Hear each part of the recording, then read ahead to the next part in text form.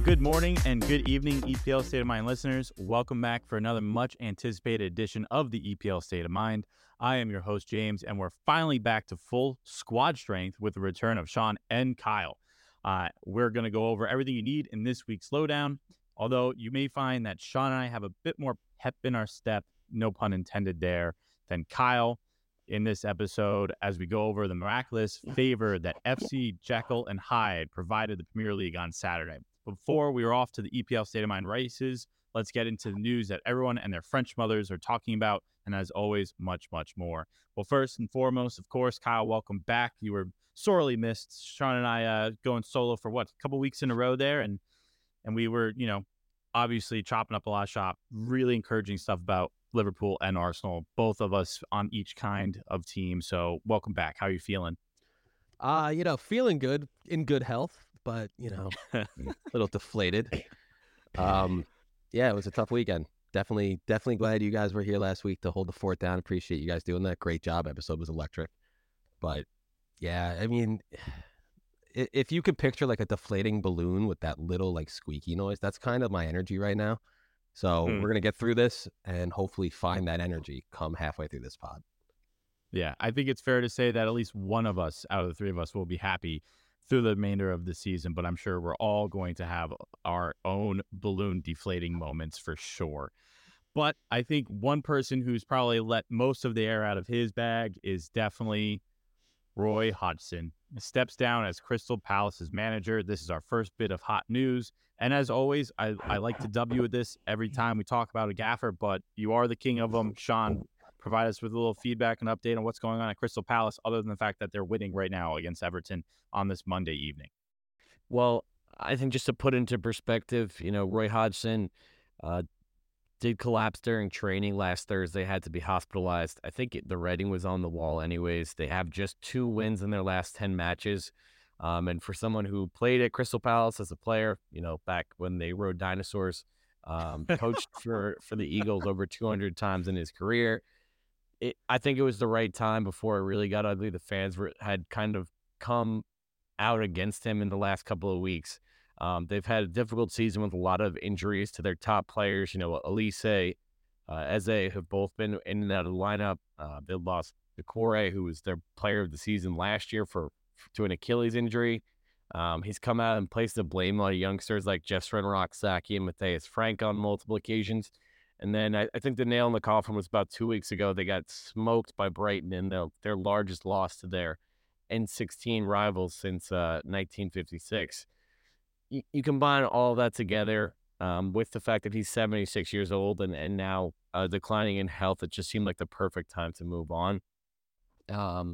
Something that you and I have talked about is that they needed a project manager, someone who has a long-term vision for the club, and it seems like they've nabbed their man. It's Oliver Glasner. He was best known for his time at Eintracht Frankfurt, winning the 21-22 Europa League. Basically, very different style of play from how Hodgson likes to set up. He's best known for a 3-4-2-1 system, with his wingbacks playing a crucial role in the attacking third. For example, Filip Kostic was the number one guy at Frankfurt his last year there. He had 14 goal contributions, 14 assists the first year, 9 the second year. So obviously those roles, that the wingbacks play is crucial in the attacking third. And you look around at this team, they just don't necessarily have that type of player. I think that's the pretty obvious area of where they need to upgrade is at wingback. Certainly will be interesting to see Tyrick Mitchell play higher up the pitch. I think he's more of an energy player than he is a guy who can pull the strings the way, an Alejandro Grimaldo or Angelino, that type of player, wingback, who really likes to bomb forward, get on the ball, and be kind of the attacking metronome for a team. The way he plays is very much counter-attacking style of football. His teams do like to press high up the pitch, but once you get past that press, they do sit deep, and then as soon as they win the ball back, they look to get forward quickly and spring attacks. I think that part of it will certainly be a fit for guys like Eze and Elise, who want to get on the ball and make stuff happen. But I think, again, in addition to a wing back who's comfortable in possession, they need more speed throughout the team, particularly to present attacking outlets for Eze and Elise. But it's an interesting, fit. He's obviously never managed in the Premier League before. Previous to Frankfurt, he was at Wolfsburg, and then previous to that, he was in the Austrian Bundesliga. So his first time coming to the Prem will be interesting to see, if he sticks with that three at the back style of play, which obviously is not, too popular throughout the league. I can't think of too many teams that play with, a back three. But it will certainly be interesting. And I think overall, he's best known as an attacking manager, and that's what's needed at Palace. They are dead last in terms of chance creation, and they average just over a goal a game over the space of the season. So the attacking output is the obvious area where, he should come in and help upgrade immediately. Oh, yeah. I mean, they have 28 goals for, 43 goals against. We did mention it last season that their defense was not too much of an issue. I think you nailed it. I mean, I don't know a guy who knows gaffers or coaches better than you, Sean, and appreciate that outline there, especially for us not knowing too much what will really help the Crystal Palace team, because to be honest with you, when they don't have Eze or Elise in the lineup, they don't have anything Right. really of any great prowess. So I think this is about as a clean slate as you're going to get. And as we speak, Everton have tied it up 1-1, but just more bad news for Crystal Palace. But hey, during, I think, the Arsenal game when they got slapped 5-0 there as well, the fans did have a sign that said no shared vision, no direction, etc., etc. So hopefully this will kind of jumpstart it for them. As far as, news that might be outside of the realm of the English Premier League, we did have a massive bomb get dropped upon all of us on Friday. Mbappe did announce to his squad that he will be leaving PSG 100% at the end of the season. So our question here is, will the Mbappe to Real Madrid saga finally come to an end? If you hadn't followed before over the past couple of seasons, more particularly with PSG when he does a 2-year extension or was redoing his contract with PSG, within 1 year left in his contract, they did hold negotiation talks with Real Madrid to possibly have some type of transfer fee from Real Madrid to PSG, so PSG didn't lose out on his sale. That was not determined to be the direction that Mbappe wanted to go. Some type of backdoor deal was obviously made with Los Blancos, that Mbappe would stay at PSG for 1 more year, leave his contract as a free agent at the end of it, which obviously aggravated PSG's higher-ups for a while. But Mbappe doing semi the right thing, although he doesn't owe PSG anything.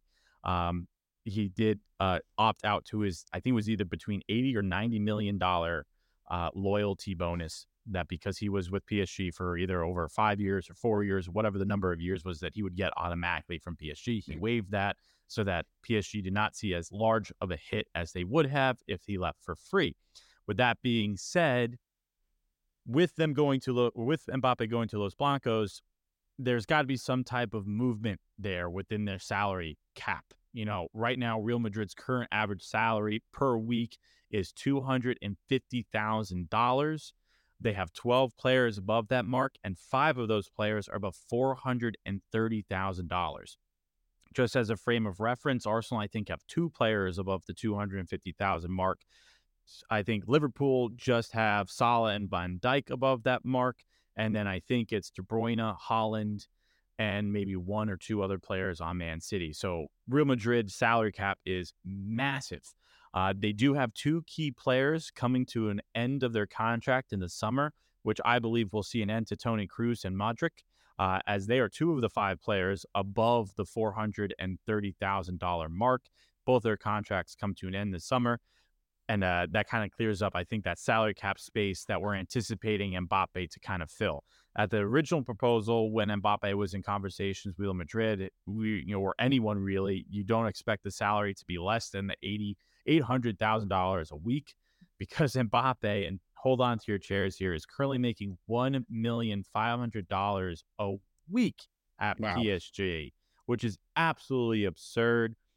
And because of kind of the jerking around that Mbappe did to Real Madrid over the past couple of transfer windows, he's going to take quite a big hit of that salary, as well as their annual salary rate, which just came out today, that we're possibly looking at a $15 million to $20 million annual salary for the next 5 years at Real Madrid for Mbappe. Before today and before, kind of the end of the week, there has been a bit of hum around where the other possibilities for Mbappe could be. And really, the only other one would have been City, but they would have had to offload Haaland. So it would be interesting to see what you think about that, Kyle. Haaland is currently at $473,000 a week. Would you choose Mbappe or Haaland? I would stick with Haaland. There's something known as loyalty. He's at City. He's been performing for City. Don't fix what ain't broke. There's a scenario in my mind where he leaves and Mbappe, who hasn't played in the Premier League, shows up and is just not that guy. And Haaland has proven that he can thrive and set records in the Premier League. So I don't see any reason to take that risk. That's fair. I always love the if it ain't broke, don't fix it kind of spiel. So it would be interesting. And, I think Haaland as the center target man kind of fits the bill a little bit more for Man City's playing style. Obviously, Mbappe is a guy who's the fastest one on the pitch, who wants to be able to run with the ball a little bit more, would need a little bit more of a pacier and less possession-based system that Man City would essentially runs. It's not entertaining as Sean and I like to dub those games a little bit more. Yeah, one thing I'm looking forward to seeing is Mbappe. In his contract that PSG gave him years ago, it included the fact that he gets like full say of the training programs, like the youth programs, all that stuff. He has a lot going on at PSG that has nothing to do with playing and getting paid. So, he's going to leave. I wonder if they have clauses in that contract about like, all right, if you leave, you can no longer ever have a say. Or if they didn't include that, is he going to be playing for Madrid while still judging the youth at PSG, making decisions on their behalf, stuff like that? I mean, I think PSG owes Mbappe more than Mbappe owes PSG. I mean, he's been loyal to a fault, essentially, which is what we're seeing in a result of this season. But he also, realizes that he's the guy and he wants to play. This is another thing. He wants to play in the Olympics. So no matter where he's going, he wrote into the clause that he's going to go away for the Olympics, play for France, because the Summer Olympics is in France this year. So he wants to be involved with that, which will delay his return to domestic, preseason. But I don't think Real Madrid will really care. And Real Madrid is just going to be fucking nasty. I mean, they're always nasty, but they lost Karim Benzema. So there has been a striker-sized hole in their attack for a little bit. Mbappe, I think, is going to do one better. So definitely be on the lookout for any European challenges coming from Spain. And it's going to, essentially, I can see now a recreation of the dynasty that's Real Madrid, winning the league this year, winning it next year, winning the next year, winning the next year, and then also taking the Champions League back into their rightful hands, unfortunately. So I think I was sitting at the counter with my mom last night, when the news broke, and I think she thought that like a family member or a close friend had passed away, because my reaction to that news was probably a little over the top. But hell, we have to dream a little bit here. But dreaming about trophies and cup ties and whatnot, we get to look at what essentially has really kicked off a really intense EPL State of Mind title race. And with our weekend wrap-up, it's Manchester City 1, Chelsea 1 at the Etihad. I like that one every time I see it, Sean, because it was a little bit louder than, I would say, like the Barnaby circus. I think it was, a fair amount of people there. But it's just not I always like, how do you get excited about Manchester City? But hey, what do you think, Kyle? Chelsea become the first team to take points off Man City in both fixtures since Brentford beat City home and away last season. Something Brentford, we all hoped they did this year, but they didn't. So what do you think of the game? First initial thoughts, obviously sure. we mentioned them as Jekyll and Hyde. You never know what Chelsea team is going to show up, but I think this one was, at least for the first 70, 60 minutes, was relatively impressive. Yeah, fun game to watch. Highly suggest you guys watch it. Ended 1-1. Moving on, Ramses Holland. We'll get into some... No, all right, yeah. No, it was a really fun game, though. Definitely watch it if you didn't. The highlights, it was very back and forth. This was... City making the chances. De Bruyne put the ball on the plate. We had a lot of great play from Foden in this game. What it really came down to was Erling Haaland not being able to hit the back of the net. That man must have had, by himself, 2 XGs to his name. And I truly think that's not exaggerating. He must have had... I think it was 1.58, actually. Looked right before he hopped on. Yeah, so, yeah. I mean, This is a player who scored hat tricks on less than 1 XG. So it's a bad look. And, to do it at home, you got the fans. Me specifically, he didn't score in the Champions League game during the week. I threw a fiver on him to get a goal. Why not? I was shocked. You would think that he'd come back with a little bit of vengeance in him, but this was just a lack of finishing. Really, really, really poor finishing on his part all game. Other than that, they did claw back. Rodri had that goal in I think it was like the 68th, something like that. But to let up that goal to Sterling, 83rd minute, 83rd, yeah, even worse. But dude, to let up you that really goal, jerked this around for longer than you had hoped. Yeah, that was a abysmal goal defensively to let up. I mean, you let him play around with the ball in the box. You don't do that. And on top of that, I mean, it was a 2v1. You shouldn't be in that position anyways playing pet ball. You had everyone playing up way too high on the pitch, and they countered real well. I was praying to the gods when I saw that ball go to the middle that it was Nico Jackson, but unfortunately it was Raheem Sterling. So he knows how to finish. Simple as that. I think this is a little bit of a bummer for Man City going forward. It was a little bit of a motivation killer, or I don't want to say motivation, but like momentum killer. This was a big, big draw at home.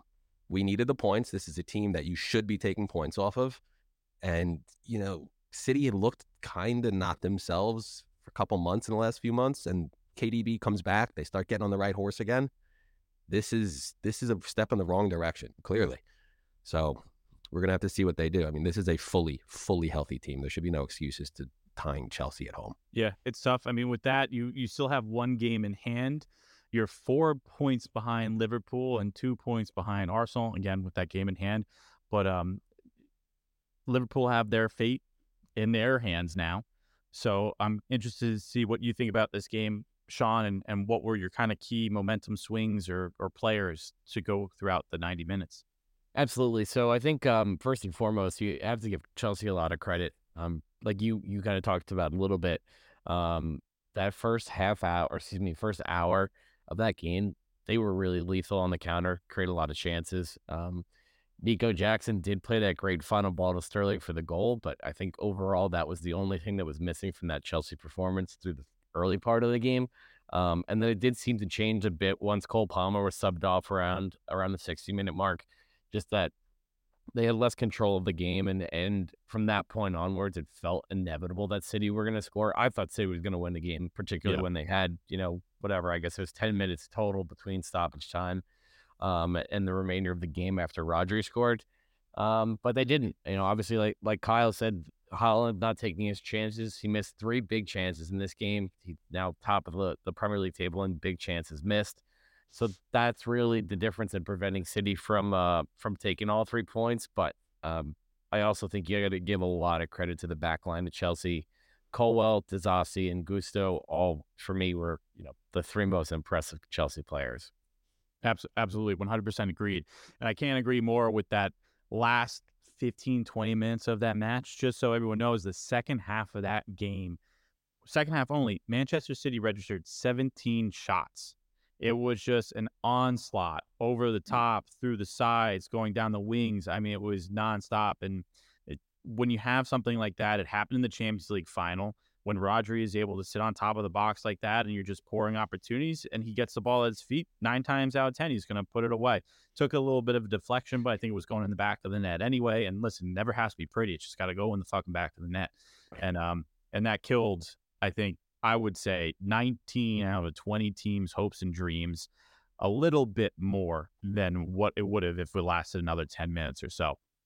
But huge shout out to that back line for Chelsea. Definitely was great. I think if this Chelsea team is the one that shows up, which I doubt it will consistently for the remainder of the season, you have something a little bit to look forward to, maybe getting to that eight ball spot, something like that. So if you're Chelsea, listen, you have a project out in front of you. It will only depend on whether or not your finances are now able to survive without European football possibly next season. So I guess we'll see what kind of ramifications come from that. But moving on from there, because this kind of really does, like I said before, create a 3-horse race. It's the EPL State of Mind race. Liverpool, I think, have the easiest of the 3 remaining schedules, but Arsenal's isn't too bad. And I think Man City's, technically based off of averages, is the hardest. So it's going to be quite a remainder of the season, that is for sure. But the weekend had some additional shout outs, and we're going to go through our rapid kicks, which is our express acknowledgments to close games, great plays, bonehead moves, yada, yada, yada, or just straight up heart, as Kyle likes to say it. And we got a little bit of everything for everyone this week.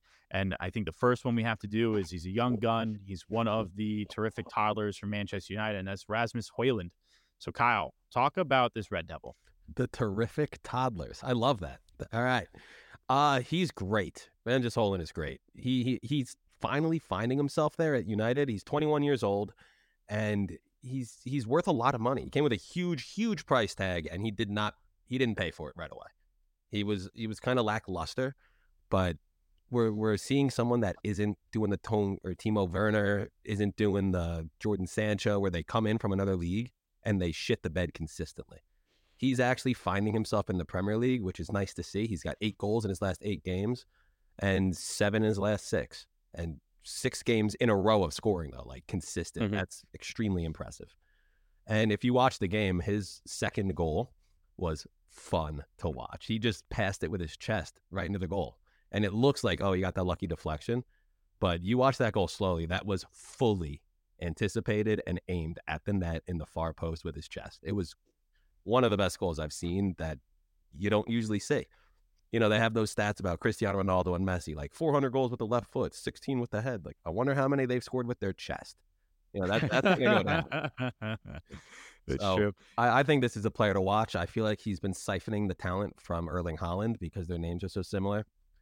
And we'll see. I bet you he's going to decline as Haaland starts to look up. Let's hope for that, right? I mean, they're going to be playing each other in 1 week, 2 weeks? It's going to be a good one. Yeah, 2 weekends. Not this weekend, but the following, you have the Manchester Derby. So I think it's heating up just in time.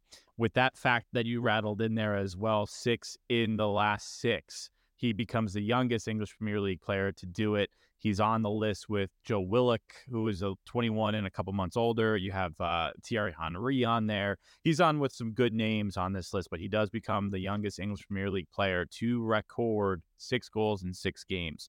So, well, in a row, scoring in 6 continuous games, that is. So really exciting stuff for that. I think patience was the key for Erasmus. He came in and, like you said, kind of started off slow. He actually came in, couldn't play his first couple of games because of back injury. So I think that didn't help his love for a very challenged Red Devils team at the moment.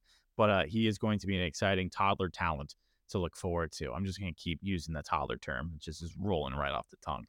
But another congratulations, a big one in my books, to Newcastle. You have now earned a spot on my fraud list and successfully eliminated yourself from the top 5 contention with a 2-2 draw against the Cherries. Now, do either of you guys have a Newcastle United fan that we can bring on here? Because I would love to bring someone on.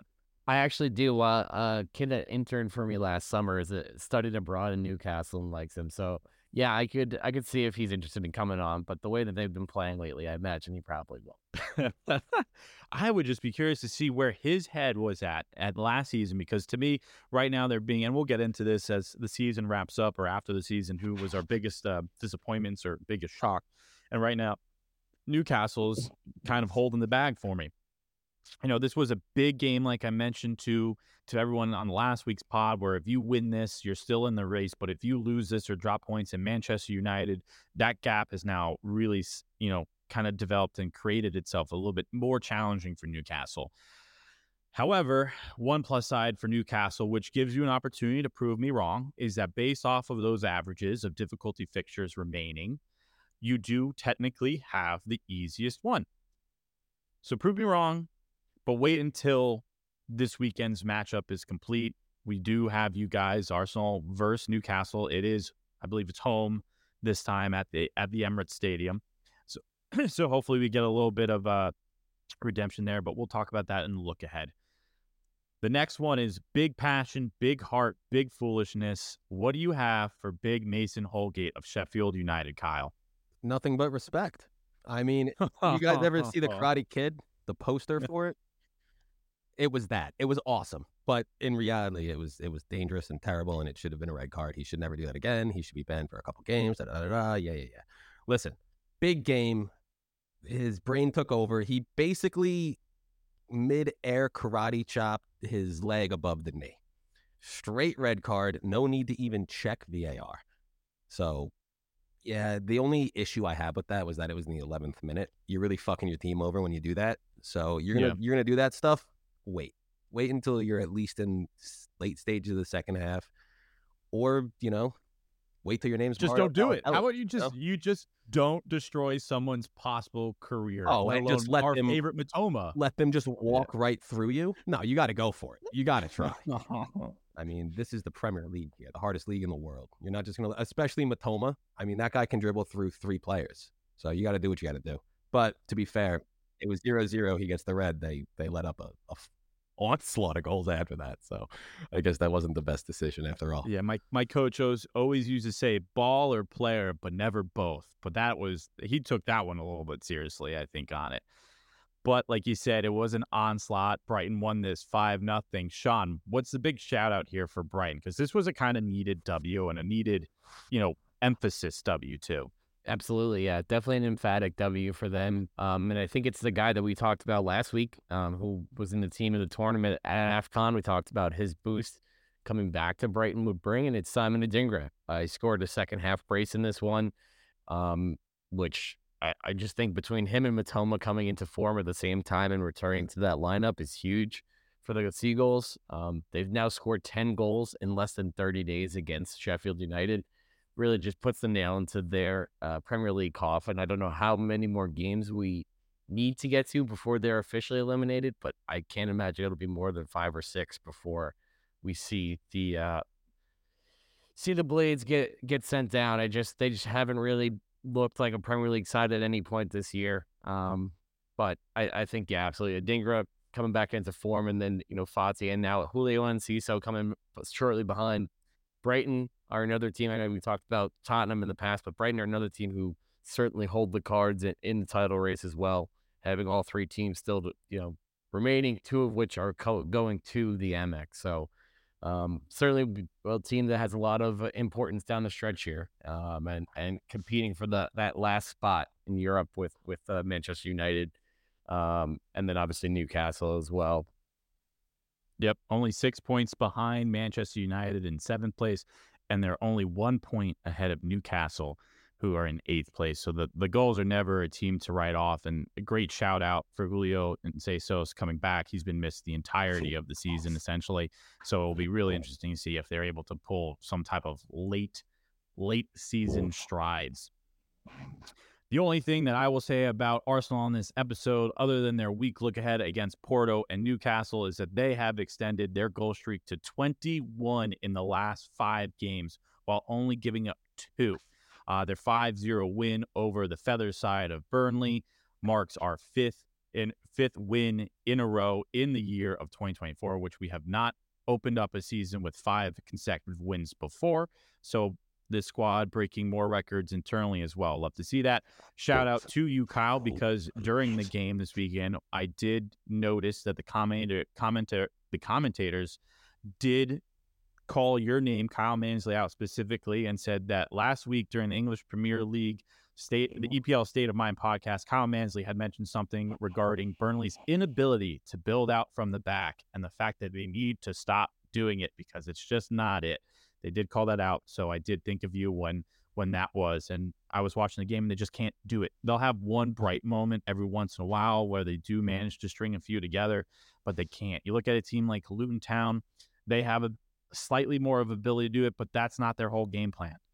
They're very, let's get it up the pitch, let's get as much up into the final third as we can, and then as soon as the ball comes back our way, we'll kind of counter press them as much as possible, try to prevent them from getting past that halfway line, but get it out of our spot. And I think that's where Burnley went wrong this season. So big shout out to you. And I think the final shout out goes to Sean, who called this gentleman out when he first was awarded the gaffer position at Wolves, and it goes to Gary O'Neill. Yeah, absolutely. I mean, he's been unbelievable for them. Took over the team just 3 days before the season, and he's got them cooking. They got a 2-1 victory over Tottenham at Tottenham Hotspur Stadium, thanks to a João Gomez brace, his first 2 goals of the season. And the second one is just kind of what we talked about throughout the year with Wolves.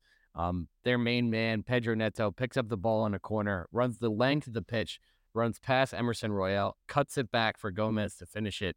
And that made a difference in the game. Certainly, that goal, it was on display, but both fullbacks for Spurs were missing in Pedro Porro and Destiny Udogie.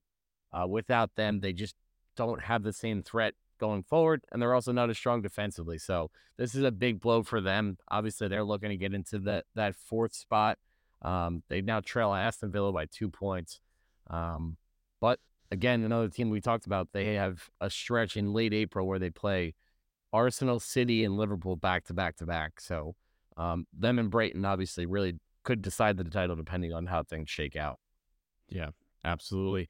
If you are a Wolverhampton Wanderer, you're definitely keeping your fingers crossed. You are currently sitting 2 places higher than you finished last year and only 6 points away from your final point tally too, which is relatively impressive with the amount of games that we have left. But like Sean mentioned, you do have, I think, the hardest schedule remaining.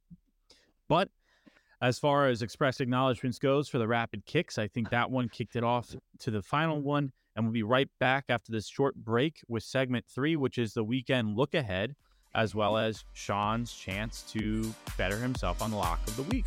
We'll be right back.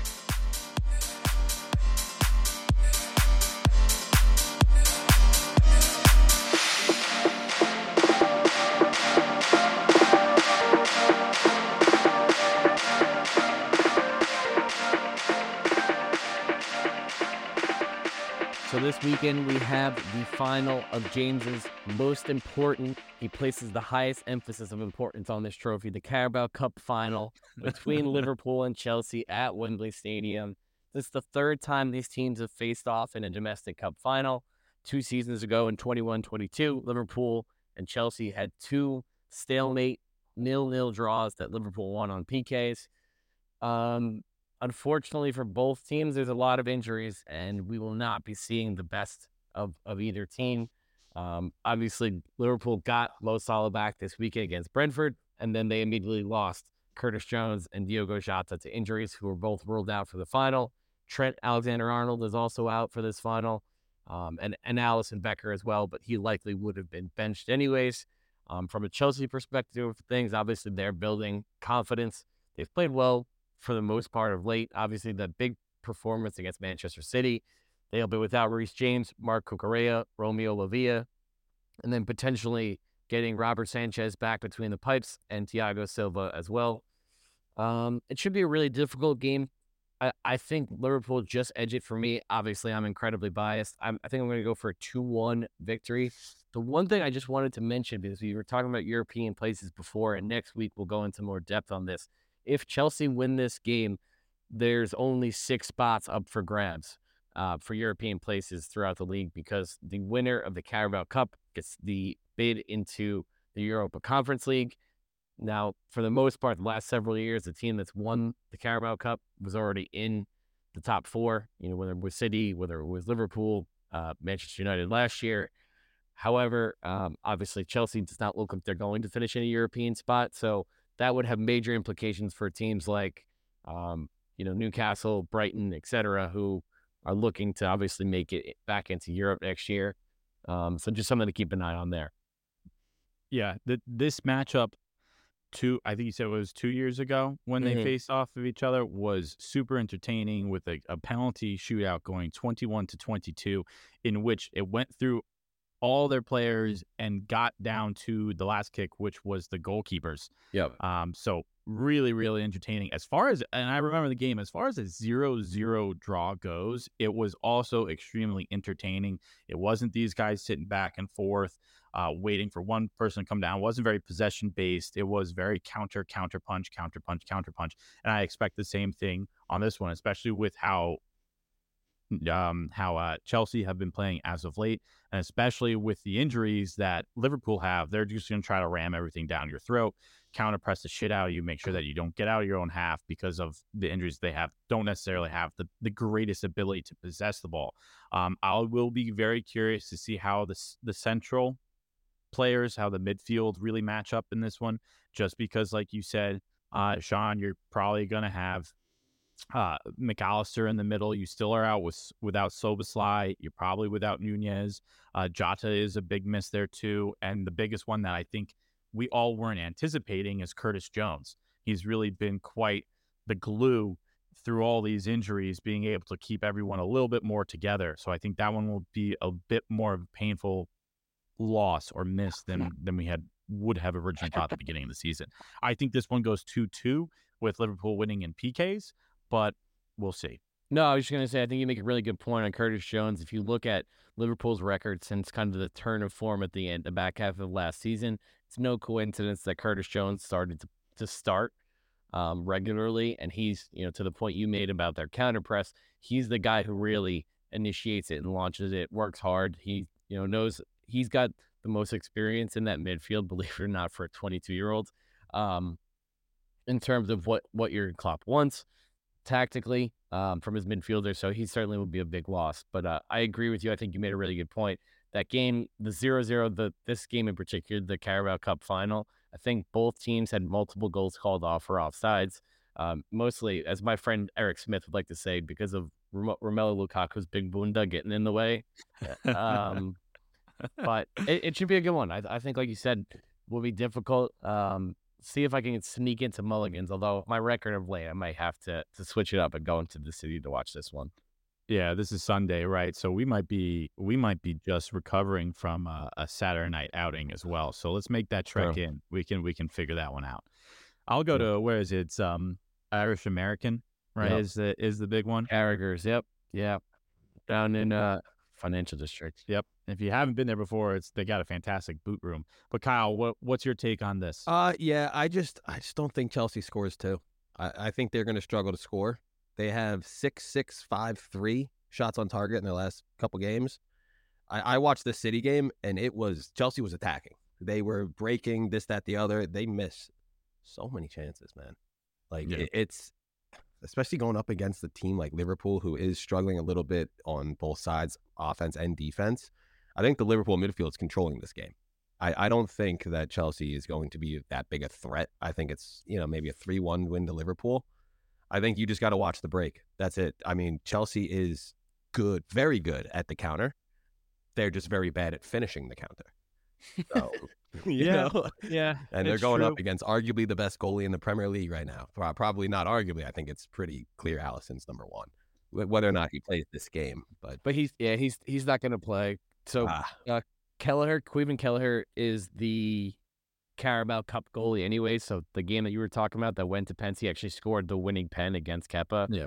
So this is kind of his competition, and Alisson's hurt anyways, but I think likely that Kelleher would have started regardless.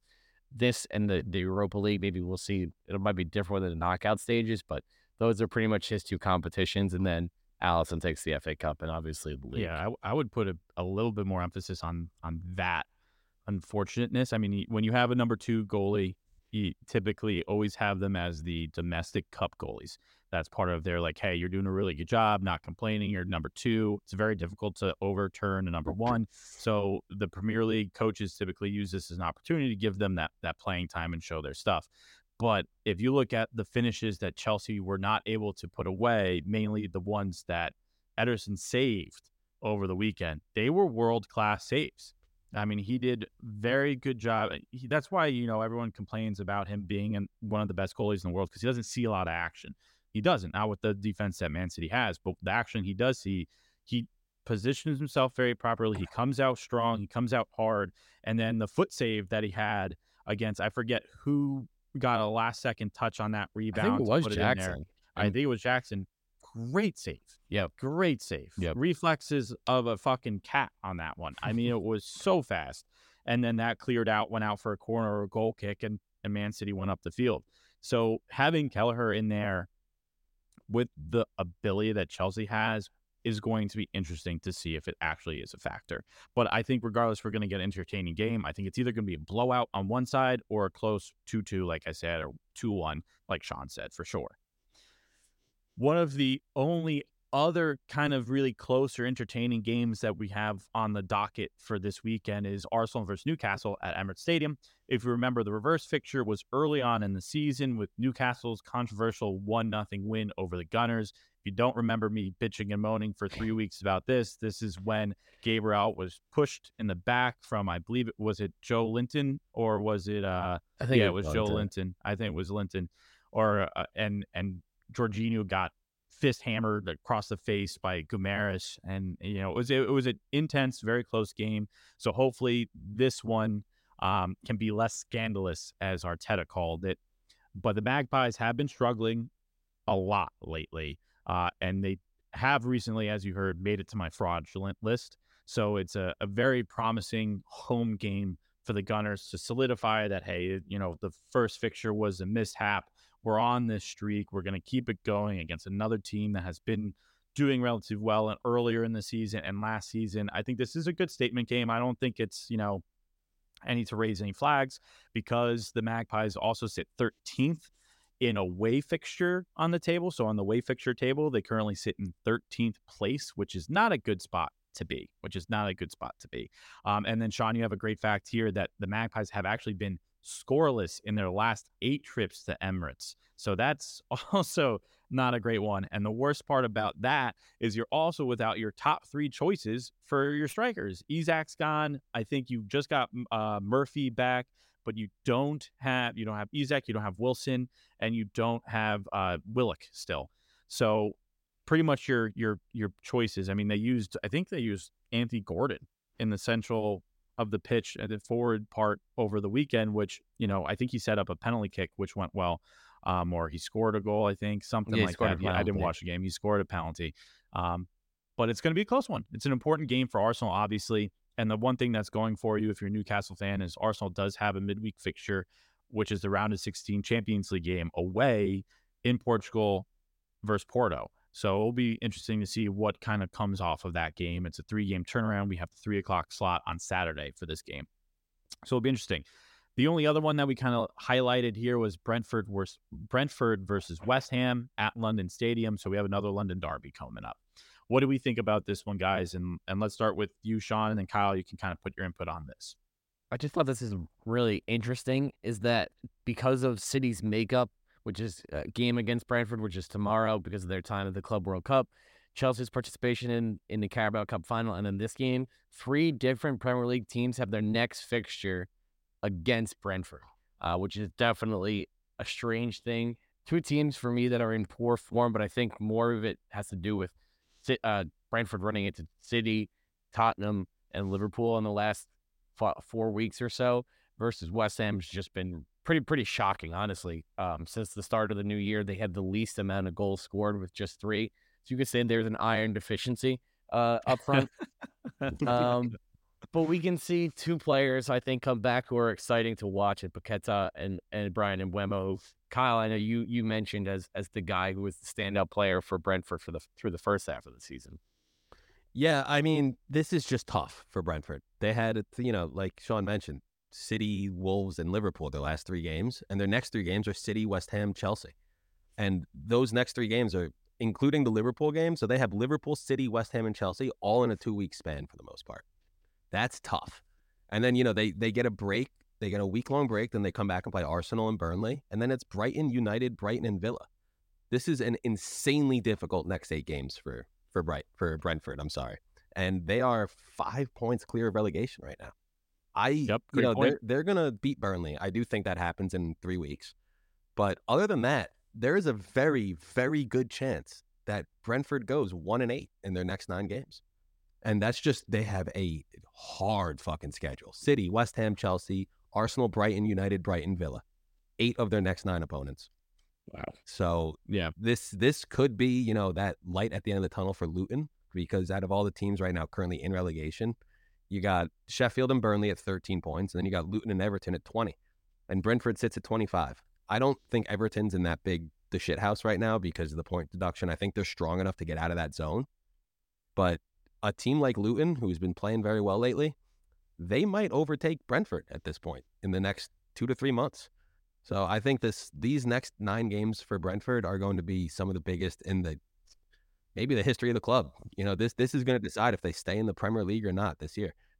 So I'm really looking forward to this game. And it's not going to be an easy win for them by any means. West Ham's is no joke, but this is one of those that they need to win, or else they are in big trouble. Yeah, unless the English Premier League actually do further point deduction to Everton or Nottingham Forest, I think it's not too far-fetched to see Brentford really fighting for their place. I know we were talking about Brentford when they first came in, was it three years ago, that their first game was against Arsenal and they beat them.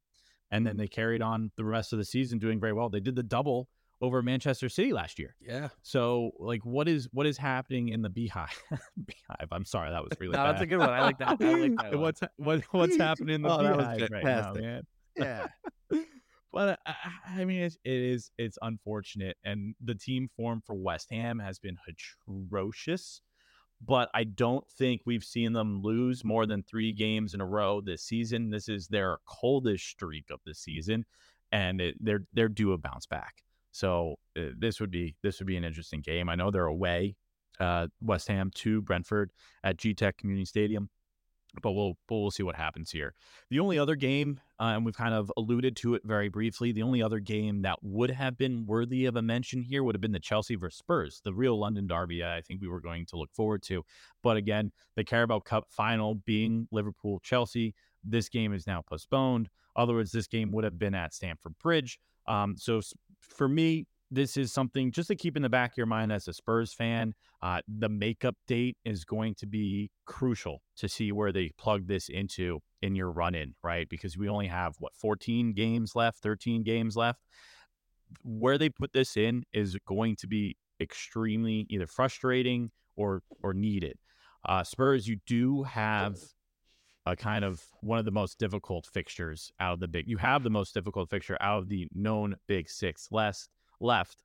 And if they were to plug this in this stretch right here, so you still, as a Spurs fan, you still have away at Villa. But then in order, you have Newcastle away, which is a difficult game to play. I think Newcastle is top 5 in home games this season.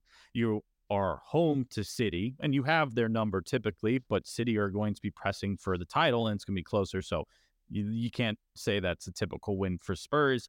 You have Arsenal home, who will also be pressing for this title, who have done well against you guys as of late. And then you have Liverpool away, which you should just chalk that up as an L unless the other half of Liverpool teams get an injury. So you're going to have a very tough stretch there. And if this game were to somehow make its way into that run, you're going to have a very congested, very difficult fixture list right there. So just keep that in mind because you are pressing for top 4. You don't have it. It's definitely not in the bag yet. And that gap, because of your loss this weekend over to the Wolves, has made it that much more challenging. So that would have been it. But with the actual games that we have this week, Sean, what is your lock of the week?